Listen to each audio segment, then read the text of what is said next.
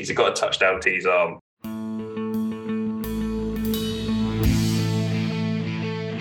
The Drop Back with Sam Lewis, Matt Burns-Peak, Joe Costanzo and Stan Wilson.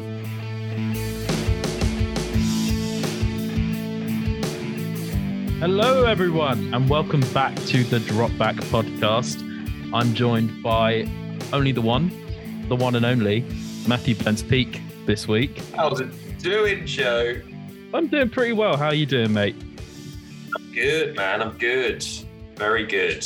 You riveting off this second week of preseason?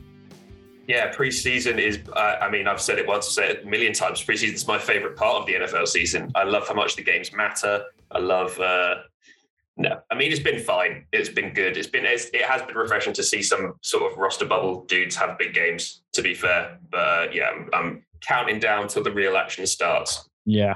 Speaking of roster bubble dudes who are having big games, let's get right into it and highlight some preseason week 2 standouts.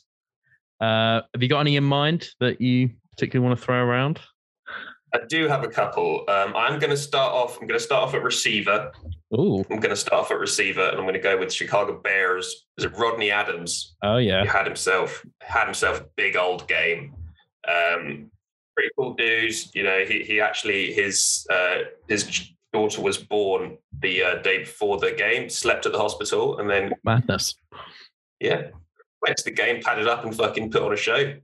Capped off by a 70-yard big old touchdown where he straight up mossed a bloke and made him look like a child, and ran it in for a score. So I thought that was pretty impressive. He looked pretty good. Chicago's in general is a bit of a weird one with the QB situation, but they'll do what they want to do. I wonder where he kind of sits on the depth chart at the moment. Yeah, because he's not a tight end, so he doesn't naturally fit into that Bears locker room like you'd hope. Yeah, he's maybe 6th receiver on that depth chart at the moment. Ooh. Hey, things can happen, man. Things can happen. Maybe if he did shift to tight end, they'd keep him around, though. I'm still waiting for the Bears to roll out this fucking full tight end set. Yeah. Wow. That would be a joke. Imagine for a goal line set and you just bring out fucking 11 tight ends. Yeah, and get completely stuffed down the middle by it would basically be a long snap, but true. 10-yard drop back. 10-yard drop back. I've got one. You're going to like it. Mm-hmm. Sam Egwavon, linebacker from the Dolphins. He actually missed a few practices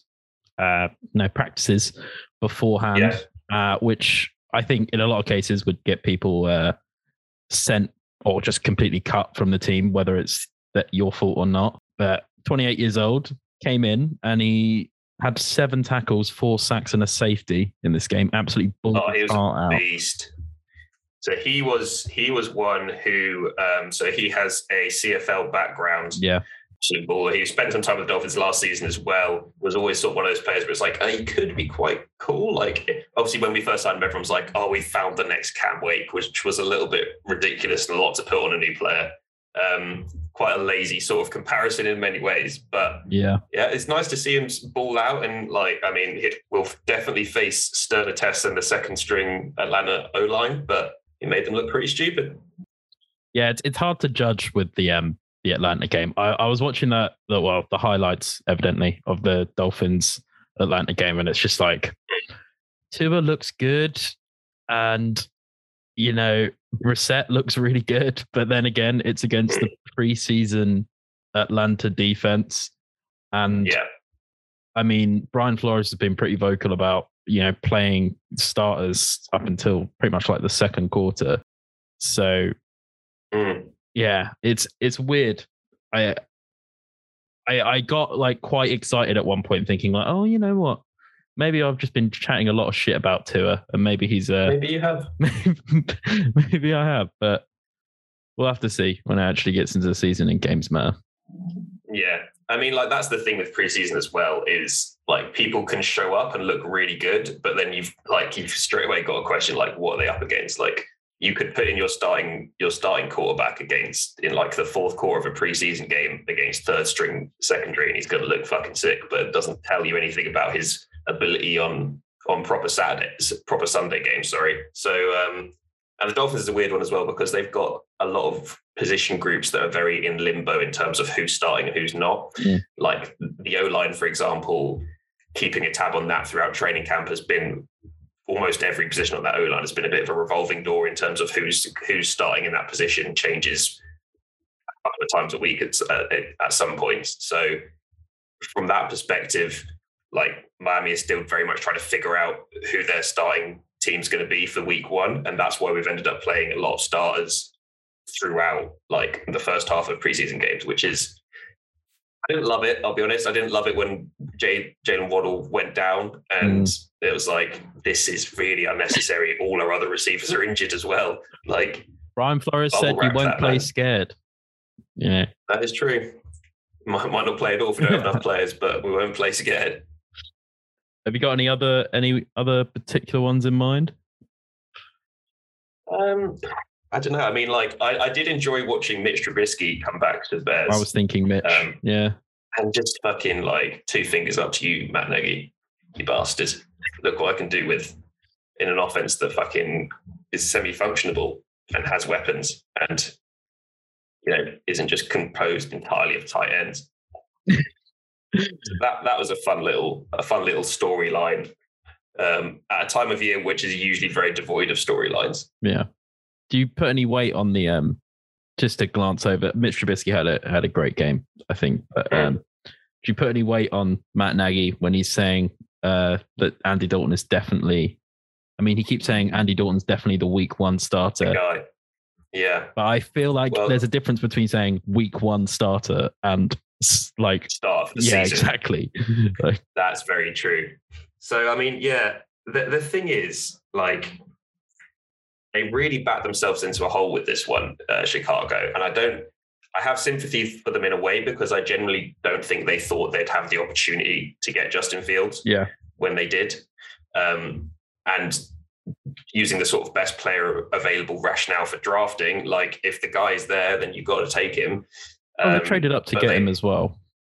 That is true. Yeah, they were aggressive in getting him as well. But I mean, they gave Andy Dalton a bunch of money and a bunch of promises, more importantly, about what his role would be when they signed him. And then they've now got this Justin Fields shaped problem who is, hammering down the door to get the starting job. The fans for the Bears are, very, very unified and very vocal in the fact that they want Justin Fields to be the guy. So much so that Fields has had to come out and basically say, can you stop shouting my name when Dalton's trying to play? I did think it was really funny I think it was week one they were playing the Bills. They were like 28-0 down at the start of the second quarter, and Andy Dalton comes out and everyone's just like booing him, and then he throws like a touchdown pass on his first pass of the drive. Yeah.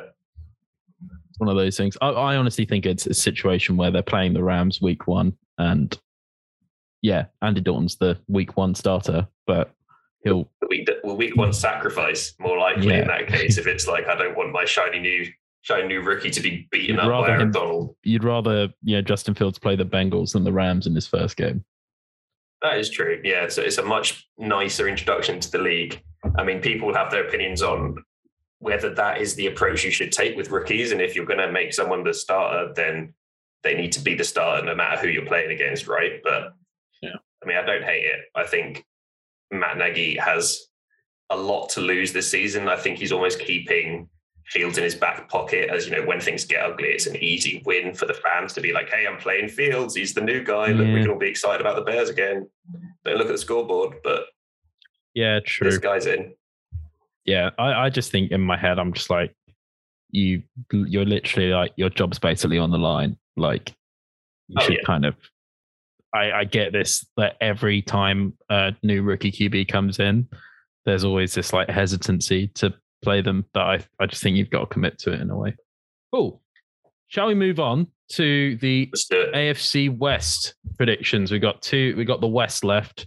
West is best. And let's kick off alphabetical order. So the Denver Broncos. The Denver Broncos. I mean, what is there to say about the Denver Broncos?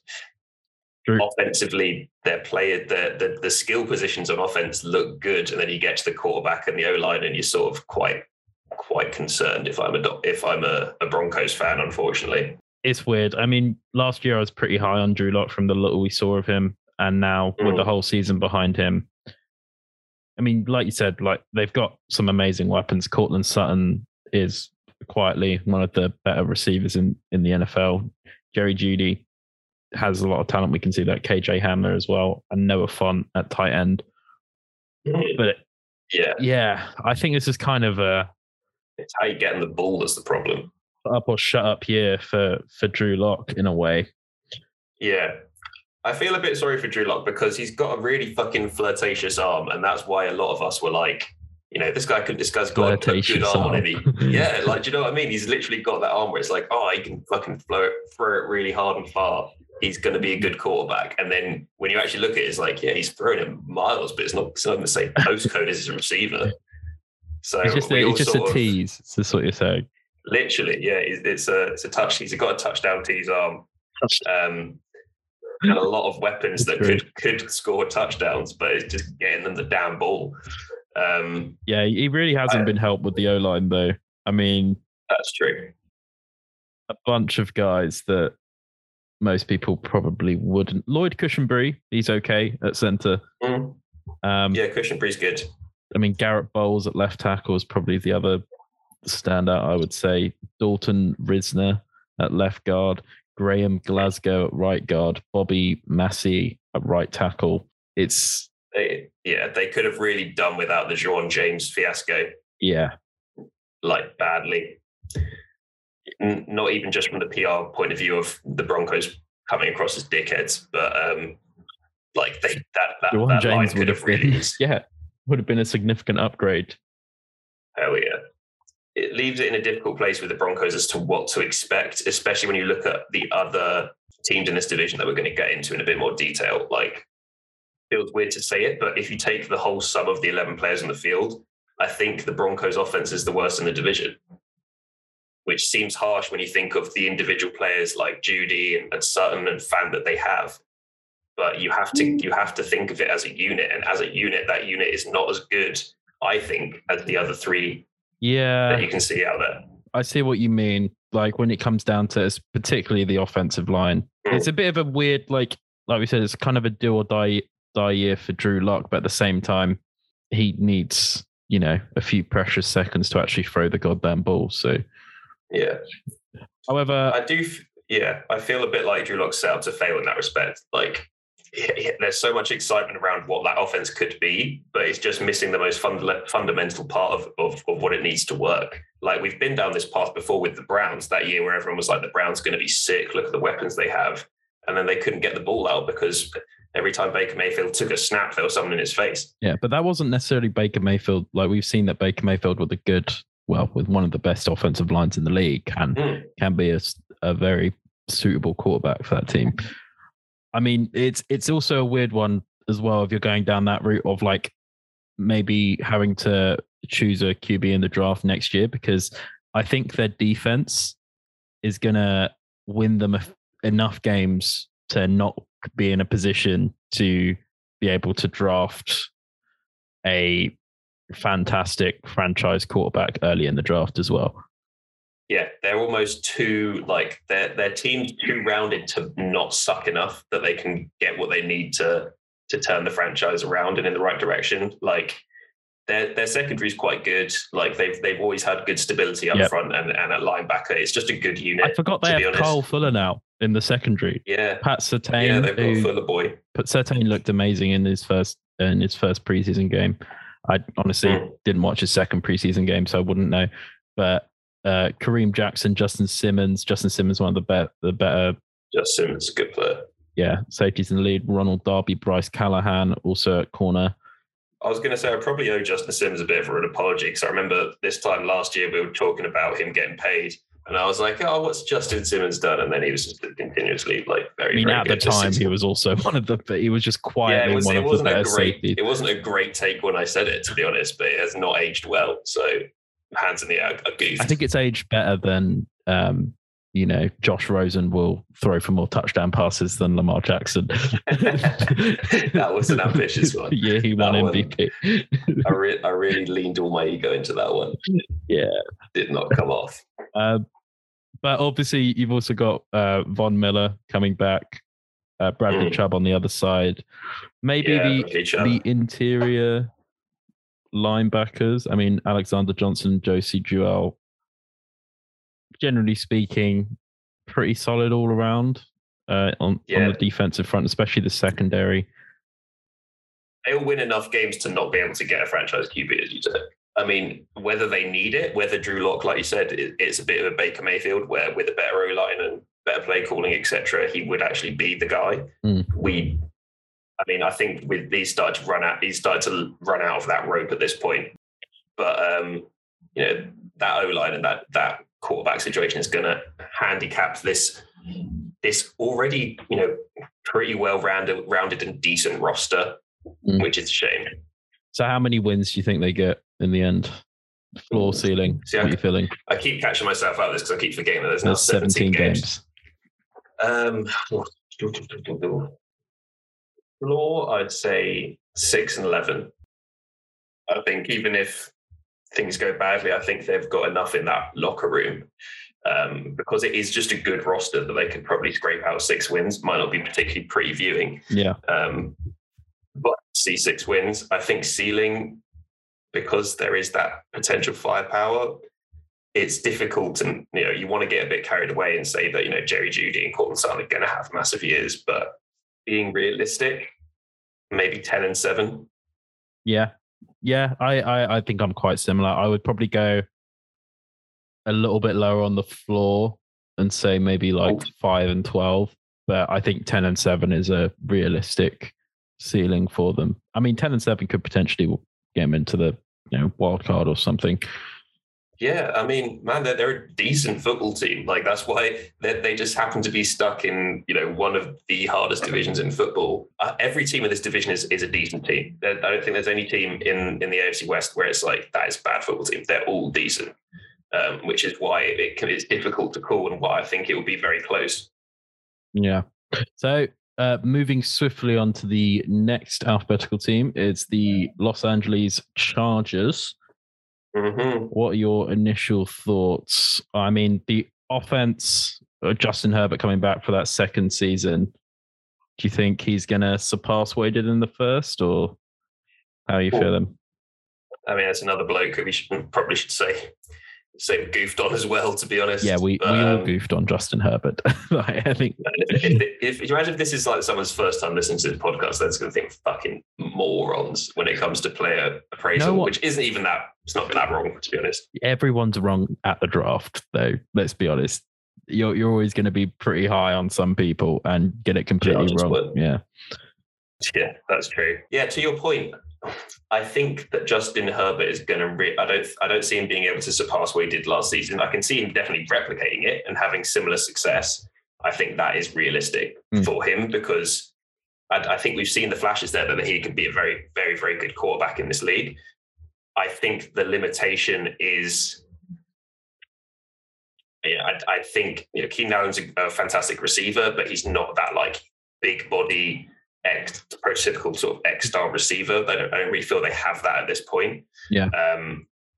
The Chargers, you can never. I feel like you've always got to sort of asterisk anything you say about the Chargers at this point in the year because there's still so much time for half their team to die from ACL tears. Although that was, the 49ers had a bad go at it last year. They did as well. Historically, it has always been the Chargers. Yeah, I mean, again, I think that offense in total is pretty good. Is better than the Broncos. I think the O-line's better than the Broncos O-line. I think skill position, they're in a similar place to the Broncos. And obviously quarterback Justin Herbert is streaks ahead of Drew Lock. Yeah. I think part of what made Justin Herbert have such a great performance last season is that he was in a lot of close games and he had to throw the ball a lot later on in the game, in situations where, if they were, I mean, maybe this year, if they're ahead a few scores, they can actually lean on lean on Austin Eckler and Justin Jackson a little bit more. Yeah, and I think that's a good point as well, especially when it comes to like evaluating QB performance. As so much of it is opportunity and so much of it is game situation, right? Like if you're a QB on a team, like take Dak Prescott, for example, last season before he got injured, was throwing a ludicrous amount of yards and touchdowns and putting up points. And that was really, really impressive.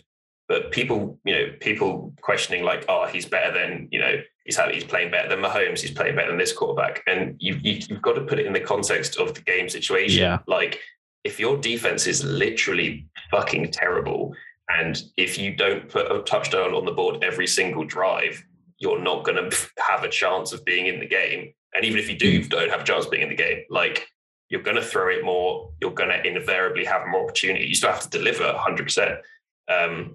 But I think a similar thing might happen with Justin Herbert in that I think because the Chargers are going to be better this year, especially defensively, I think they'll be a bit better this year. He may not be in as many situations where he needs to throw it as much, which is why I think he'll struggle to exceed what he did last season through the air. Yeah. I think just to cap off the depth chart talk we've got. So obviously we've got Justin Herbert in at QB, Austin Eckler and Justin Jackson at running back, Keenan Allen, Mike Williams, Josh Palmer, Tyron Johnson at wide receiver, Jared Cook at tight end. And then I think their offensive line is significantly stronger with Rashawn Slater there at left tackle now. Matt Feeler at left guard. Corey Linsley is one of the better centers in the league. Ode Abushi, probably mispronouncing that, at right guard, and Brian Bulaga at right tackle, who is also. I mean, Brian Bulaga is, Brian Bulaga. Like that is a great addition. He's just solid. One person I really hope, he has no injury concerns this year is just Derwin James. I want to see him for like a whole year. I mean, for God's sake, man, like what an exciting player, what a talented player that we've barely got to see. Like it's one of those where every time you see him play, you're like, he's fucking good. And then you can't see him again for the 10 weeks because he's had terrible injury luck. Pretty much.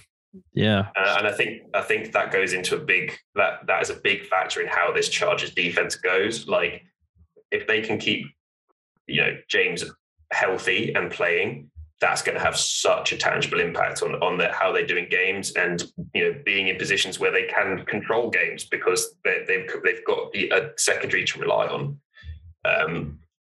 That's not going to reflect nicely for Justin Herbert's stats, but I don't think he's going to care if it means more wins.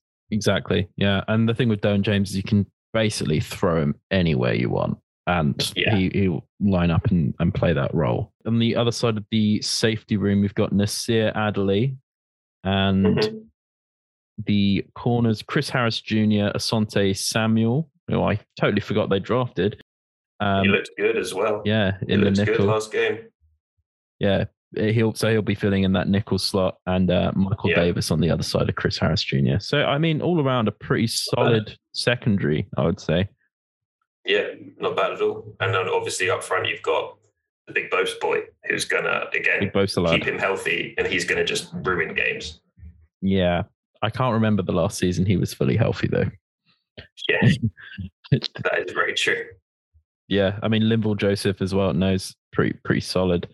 I think they're in terms of comparing it to when they had Melvin Ingram on the other side of Joey Bosa, I think, they've taken a bit of a step back from those sort of like really formidable D-line days, but they're still a formidable defense, especially that secondary. It's so set up as well for if Bosa can stay healthy, him just being the out and out guy for that front seven as well. Like you said, when they had Melvin Ingram as well, it was that you had that 1-2 punch. It was less all on Bosa, and they could sort of survive a little bit when he was injured, but they don't have that luxury now. They need Derwin James to stay healthy. They need Joey Bosa to stay healthy. I think they also need Keenan Allen and Mike Williams to stay healthy because behind them, the depth of wide receiver, as you said, it's not that deep group. Basically, if everyone could just stay healthy, please, that'd be great. That'd be fucking perfect. Yeah, exactly. But I think they are quite uniquely poised, the Chargers, in that they're both one of the teams that we've seen struggle with injuries the most, and they're also one of the rosters that could be massively impacted by one or two injuries outside the quarterback room as well. A couple of players on either side of the ball go down in key positions. I think the Chargers' season changes dramatically. Yeah, I think so too. And it seems to happen quite often. Yeah, here's hoping it doesn't. So how are you feeling about floor, ceiling? Let's assume we can't predict injuries. So exactly. With the current roster, as we kind of went through just then, how are you feeling? So I think it's a better overall team than the Broncos. If you go through the offense and defense on both of those teams, like I'd pick the Chargers over the Broncos probably for both of them. It would be a lot tighter on defense, I think, but so I'm going to say a floor of I'm leaning towards 8 and 9. 8 and 9 as a floor. Is that the new 8 and 8, or is it 9 and 8? Is the new 8 and 8? So yeah, I don't see this team getting less than 8 wins. I think if they do, then someone's getting fired. Quite frankly, because there's enough on that roster to be in thereabouts.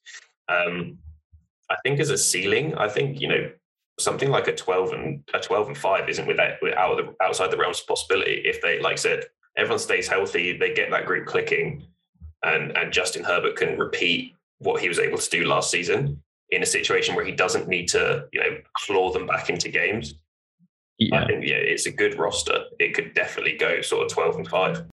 Yeah, I think for me, I'm going to probably go with a floor of maybe 7 and 10.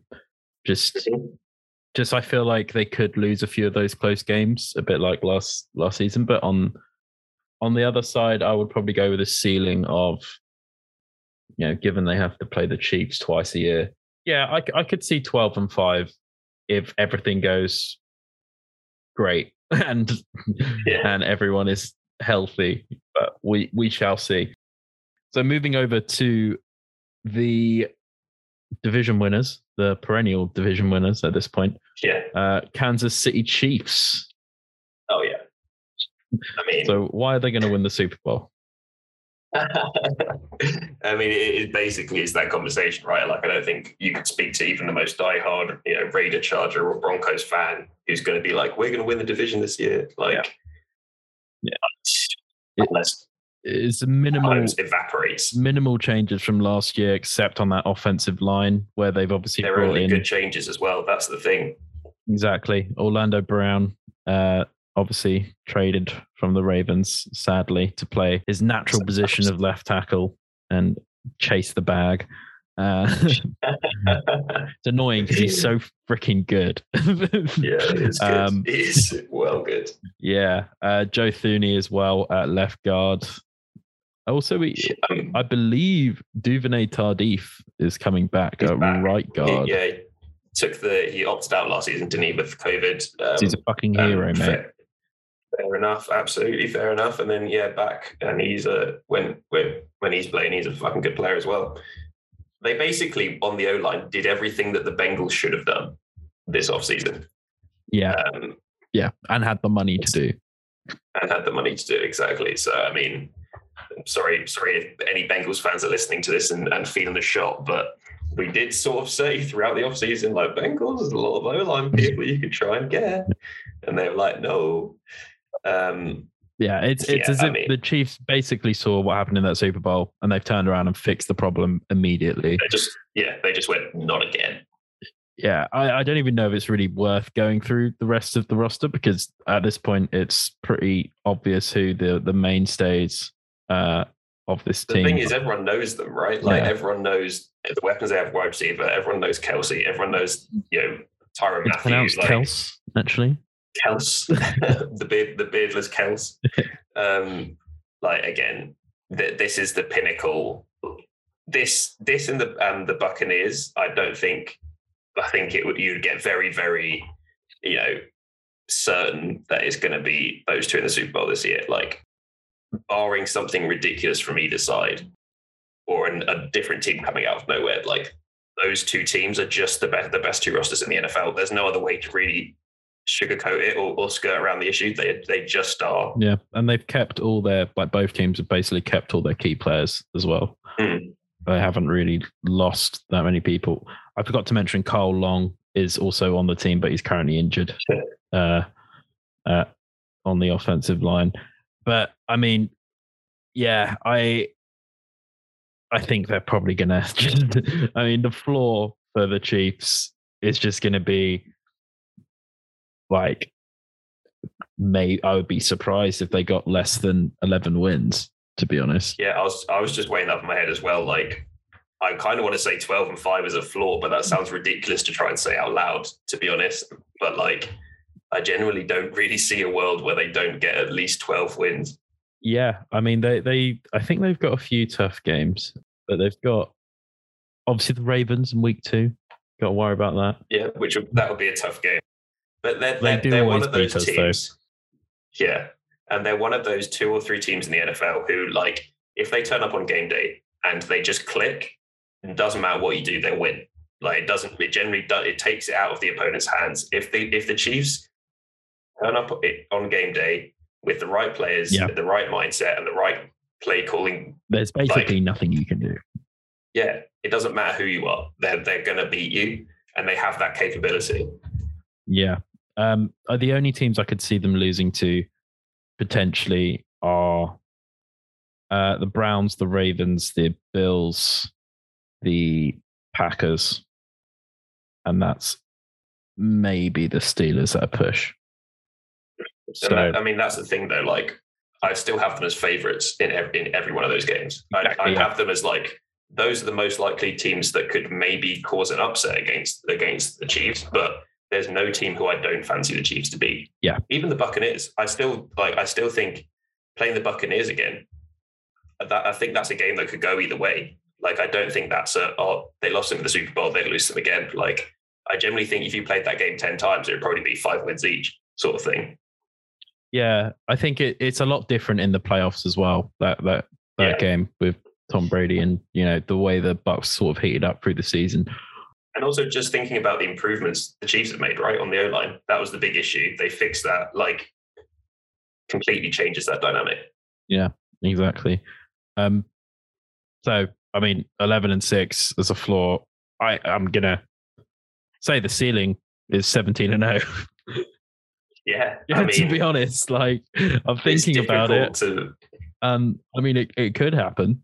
I'm not saying it's definitely going to happen, but like you said, any week to week matchup they're put against at the moment, I see them as the favorite. So yeah, to me, it seems. I mean, I'm going to go with you right there as well, Joe. Then I'm going to say, like, if we're saying with this exercise, you know, this is best case scenario, everything, you know, clicks, no injuries, that sort of thing. Like, they are one of the 2 teams in the NFL that fully has the capacity of going 17-0. They're just beating everyone they play. Like I said, I would have them as a favorite for every game this season. Yeah.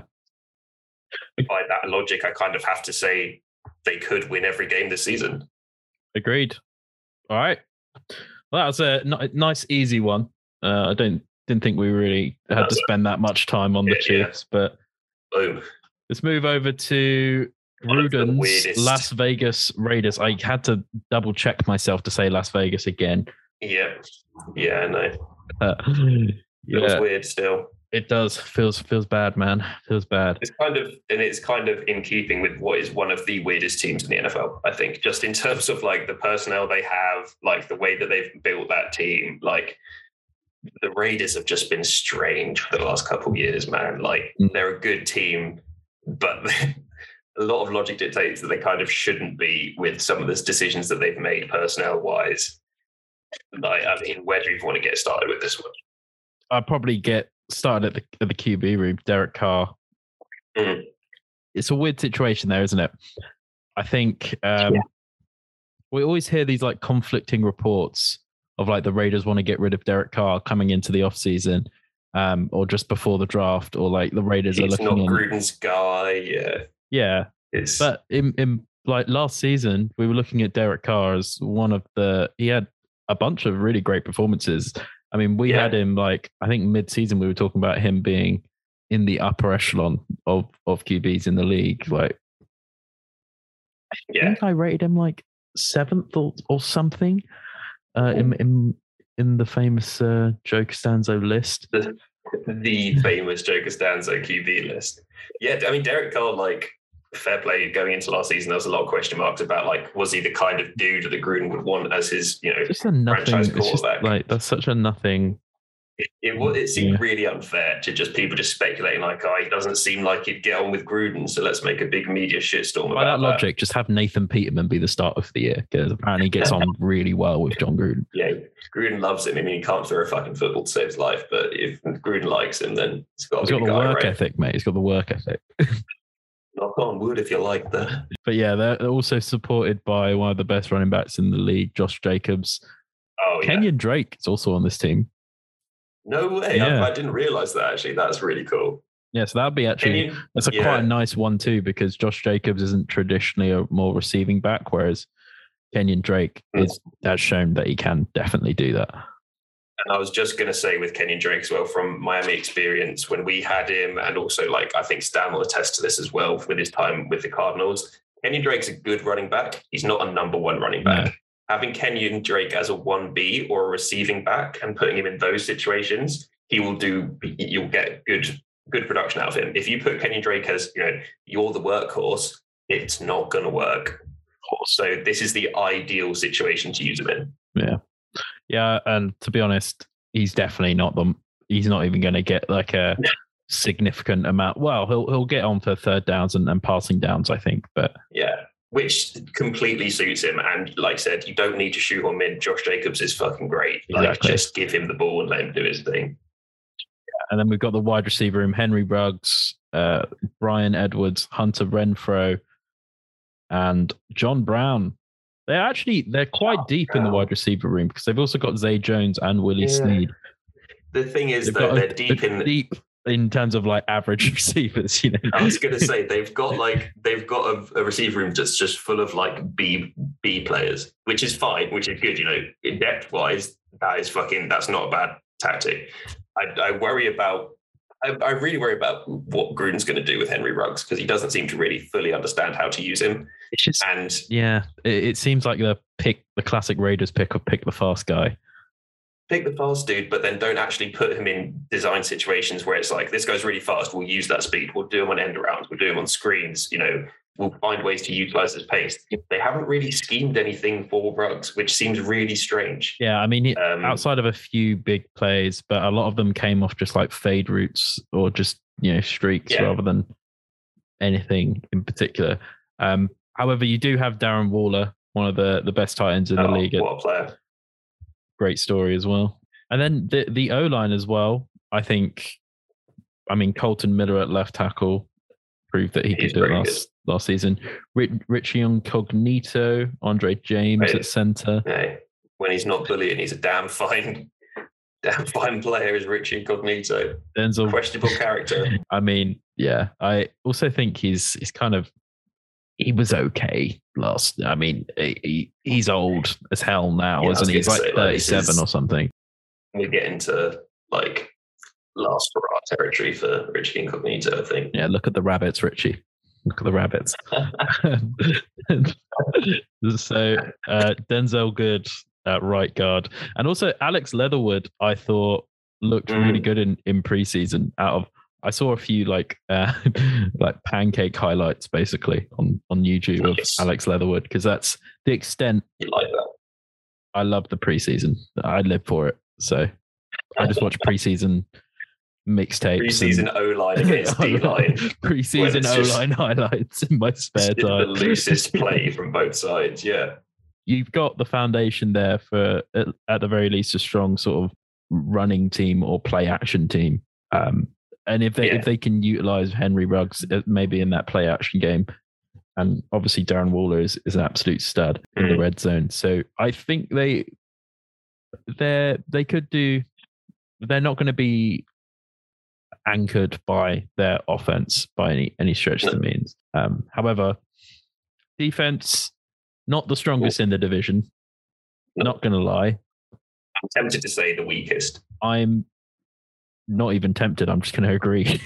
Yeah, I mean, Cleveland Ferrell, first off, I get the explanation why you picked him when you did, but like, it wasn't a valuable, like, he hasn't been an impact maker.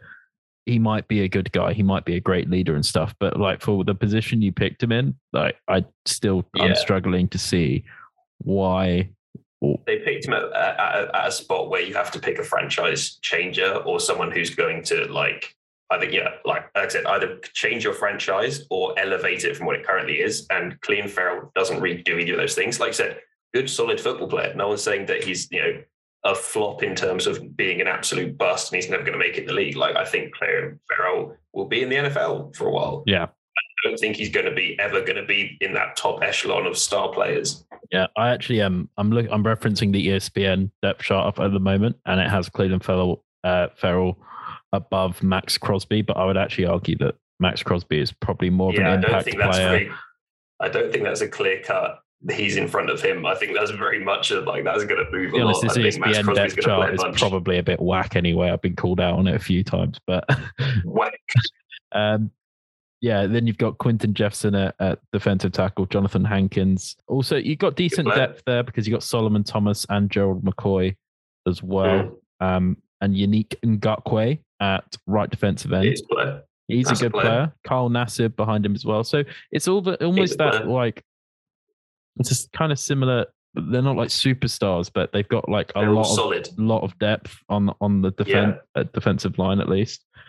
That D line is it doesn't have very much star power, but it has got depth with everyone on it is solid, basically, is what I'd say. Like, if somebody goes down, you're not going to lose production, but I'd say the base level of production isn't going to be super high. It also means you can switch on a, in a lot of different like formations and stuff. You can, have a lot of rotation in that defensive line, which is something the Ravens love to do. So I would love to see it happen more. Please do it more. Yeah, I'm not too sure about the linebackers, to be honest. No, neither. Corey Littleton, Will. Hey, not bad. Tanner Moose at Sam. Nick Morrow at, mid linebacker. It's nothing. Yeah. Yeah, I'm not really writing home about that.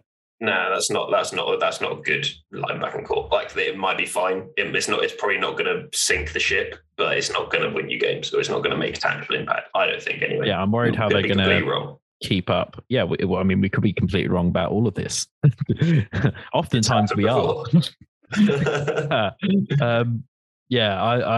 I think to sort of supplement that defensive line of like, because of the lack of like pure star power on it, like you would have liked to see, I don't know, more athletic. You want a difference maker at linebacker. I mean, and I guess like the reports have been coming out that they've been trying to talk to the Bears about getting Khalil Mack back. That's not going to happen. It's never going to happen. It's never going to happen. It was shut down pretty quickly. But I mean, it almost is like you've got a solid front. Get a difference maker, a linebacker who's going to be able to benefit from those gaps and from the fact that, you're not going to be able to get someone to the second level consistently to impact his play. You could just let him go out and fucking smash up the game. I think they run a 4-3 though. So like Khalil Mack would probably play defensive end. Probably, yeah. For them. Probably. But yeah, it's nothing like, I'm kind of worried a bit about what their run defense is going to look like at the moment. Especially at that second level. Yeah. I mean, however, they do have Casey Hayward, corner. Yeah, he's a good starting corner. Indeed. No problem with him. They've got Trayvon Mullen on the other side. Damon Arnett as well in the nickel, I believe. He was another high pick. Yes. A few questions about that one. It would be nice to see Jonathan Abram as well. It'd be nice to see Jonathan Abram not injured and not hurling himself around like a fucking missile. It's almost like he plays in a way that's going to get him injured a lot. Like, honestly, like he looks like, that guy is a classic fundamental, like hard hitting safety, just like you used to see all the time. But it's also like, yeah, but he's just fucking running from one concussion to one ACL to one shoulder. Like, he is going to be a bag of meat with no bones in about a year's time from just repeatedly smashing himself into hard objects. Yeah. Well, luckily they also picked up Tyree Gillespie in the draft alongside Trevor Morig. So yeah, they went all without safety. Yeah, we got a lot of depth there. How do you feel about floor, ceiling? How are you feeling? So I was thinking about this before we got on the call. I was thinking, like, I kind of have them pegged as third place in this division. I think that they... In front of the Broncos? I assume. In front of the Broncos. I'd say maybe 7 and 10 as a floor, and then ceiling maybe... I want to say 10 and 7 seems lazy to go 7 and 10 and 10 and 7. Maybe, I mean, things go fucking swimmingly, maybe 11 and 6 as a ceiling. Yeah. But I would say I'd be a lot more surprised to see that than a 7 and 10. I think they could be the worst in this division, potentially. I think it's a bit boom or bust, though. So I think the gap will be quite wide. I think maybe a floor of 5 and 12. In the absolute worst case scenario, nothing's clicking and that defense can't stop the run at all. And then on the other side, I could also see them going like 11 and 6. I think you said the same, but yeah, I'll have to see it in action.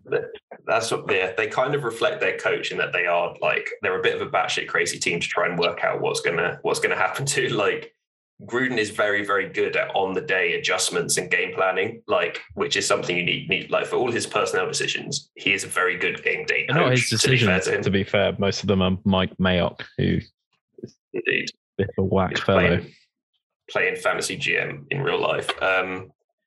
So you have to factor that in as well. Like, Gruden is a good game day coach. He will get them into situations where they can, be in games that you think on paper they have no right to be in, and they will be there and thereabouts. Like the Chiefs last season, for example, that had no right to happen if you look at like how those teams match up. But I think, they just lack a clear direction on offense, I feel, in terms of game plan and what sort of offense they want to be. And I think they lack on defense top tier stars, top tier difference makers. They've got a lot of decent players. I think they struggle, especially in that defense. I struggle to pick out someone and be like, that guy is going to be fucking big for them. Yeah, agreed. Well, ladies and gentlemen, I think that's about all we've got time for this week. We'll be back on Thursday on the live stream where we'll be running down the NFC West, courtesy of Brit Ballin. Love it. Just a quick announcement before we wrap things up. The website at the moment is down indefinitely for some maintenance. Doing a bit of maintenance, clean it up. Should be back fairly soon, but we'll keep you up to date with that. Other than the website, you can catch us on our socials. That's Instagram, Twitter, and Facebook at The Drop Back. I've been your host, Joe. And I've been Matt. Until next time, peace. Peace. See you later. Hasta luego. The Drop Back with Sam Lewis, Matt Burns-Peak, Joe Costanzo, and Stan Wilson.